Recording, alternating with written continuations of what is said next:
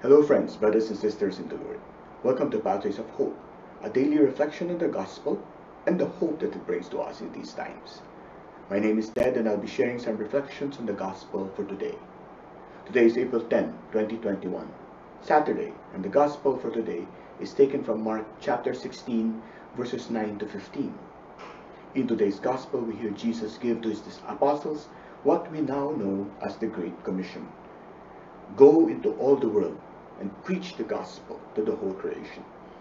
In the verses before this, however, we hear a narration of events that starts with the resurrection. We are told that Jesus appeared first to Mary Magdalene, who then told other believers who were mourning his death, but they did not believe her. We are then told that Jesus appeared to two of the faithful on the road, which we take as a reference to the journey to Emmaus, who then told others, but again were met with disbelief. Finally, we are told that Jesus himself appeared to the 11 in familiar surroundings, a meal, and he scolded them for their refusal to believe those who had seen him before.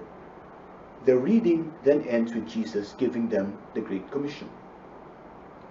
Why was it important for the narration of Jesus' appearance to others before his appearance to the 11? And why emphasize the apostles' reluctance to accept the fact that Jesus had resurrected? The apostles needed extra confirmation of Jesus' resurrection because they were to be eyewitnesses to this irrefutable fact. It is important that they not simply accept the stories that they had heard, but that they themselves encountered the Lord once again. The apostles' reluctance to believe underscores the future firmness of our faith, that it is based not on accounts and stories that are not known, but by the truth of the resurrection as revealed by Jesus himself to the apostles. In the Creed we say that we are one, holy, Catholic, and Apostolic Church.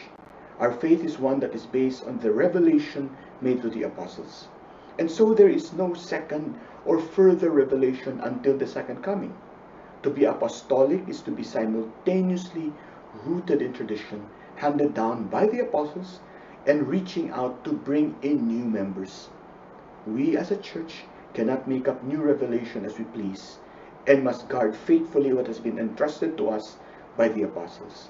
And so it is important to underscore that belief in Jesus' resurrection is not simply a belief founded on oral tradition, stories handed down from one generation to another, but is founded on the personal encounter of the apostles with the risen Christ, the truth of which has been handed down from generation to generation. So when Jesus commanded the apostles to go into all the world and preach the gospel to the whole creation, it was a command not only for that moment, but for all time, for all generations. We are heirs to the revelation that was made known to the apostles, and we are bound by the very same mission that Jesus gave to them.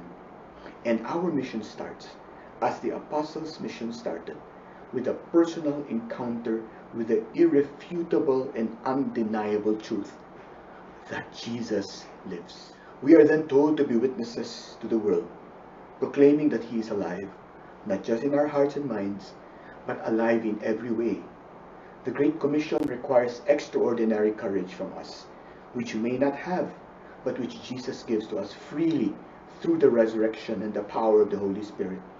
We are exhorted in the letter to the Hebrews to be bold and confident and courageous because of the blood of Jesus, by the new and living way which he opened for us through the curtain, that is, through his flesh, and to not throw away our confidence.